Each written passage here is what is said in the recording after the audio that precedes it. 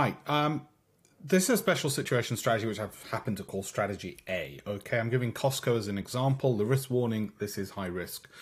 Read that again. That is not just boilerplate to say, oh, I better write that so we don't all get into trouble and I can disclaim liability. No, it is high risk. I'm giving it for your educational purposes. And it might be relevant for some of you. That's why. The prerequisites to this strategy are that it's got to be a sound, fundamental company based on valuation, growth, income, cash flow, because we don't want the company to be falling. We don't mind if it falls if the market falls, but we don't want it to have stock-specific risk if we can avoid it. That's part of the risk mitigation.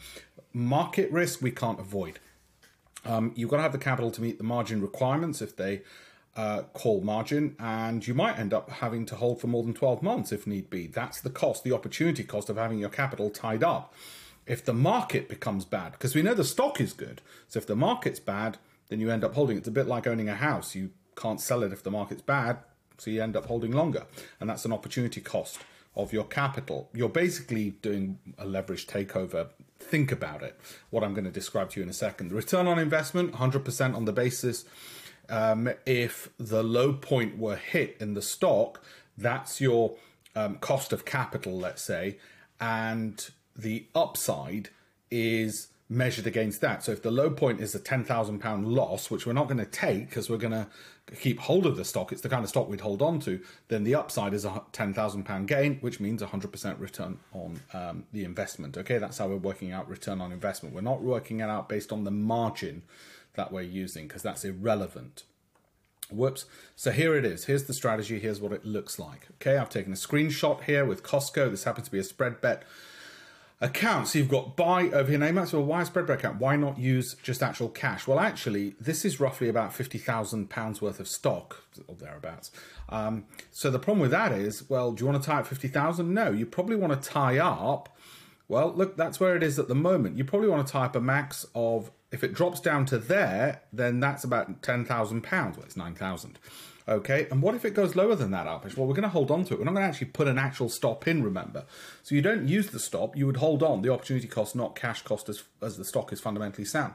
But you'd need that amount to meet the margin call, e.g. 10K if it fell that far. And if it fell further, you'd need more. If it fell to zero, you'd need 50,000.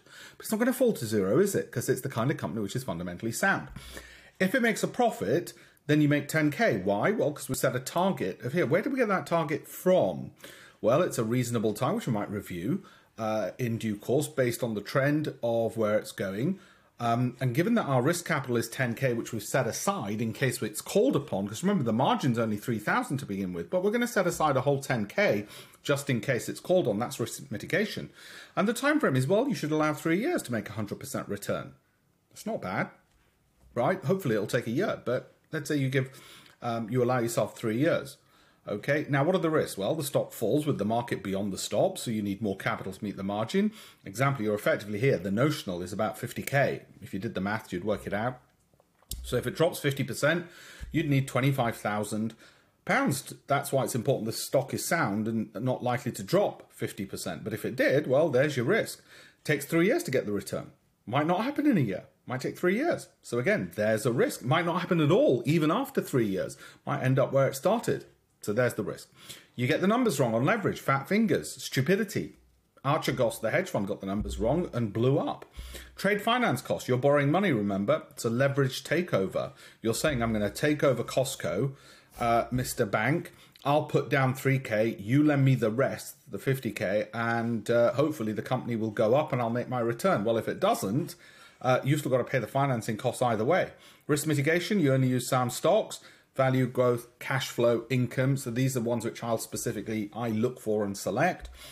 Trend has got to be in place. We check qualitative news as well. We don't just look at the quantitative factors of valuation, growth, income, Sortino, alpha. We'll check statistical distribution to make sure that the stock tends to be skewed towards and positively biased with low volatilities as well if we can help it. So you can see all the risks that are inherent in this. Do you still want to do it? 99% of people say thanks, but no thanks. Okay, but I just want to explain to you how leverage can be used, and private equity firms do this with private companies, okay, when they do leverage buyouts. But it's just an explanation of how to do it with listed companies when you're a smaller retail player. Have a look at the numbers and they'll sort of help explain. Now, I'm not going to answer questions on this right now because it's still in draft format, and I'll probably add more information because some of you will blow my head off with questions. I will come back to questions later because I'm going to improve this. It's just draft one that I wanted to explain to people. Ultra high risk for the reasons that I've mentioned. So the things most people get wrong is they focus on margin. They think things can't go any lower, and they blow themselves up as a result. And they think they're going to get this return in a week, not in 3 years. All of those typical risk increasing behaviors, which leads them to lose money. All right. So now I've given you a ton of risk and hopefully scared the bejesus out of you. You won't do it. Because if you feel for 1 second scared, you shouldn't do it. All right. So just wanted to explain that to you. So how one part of investing works.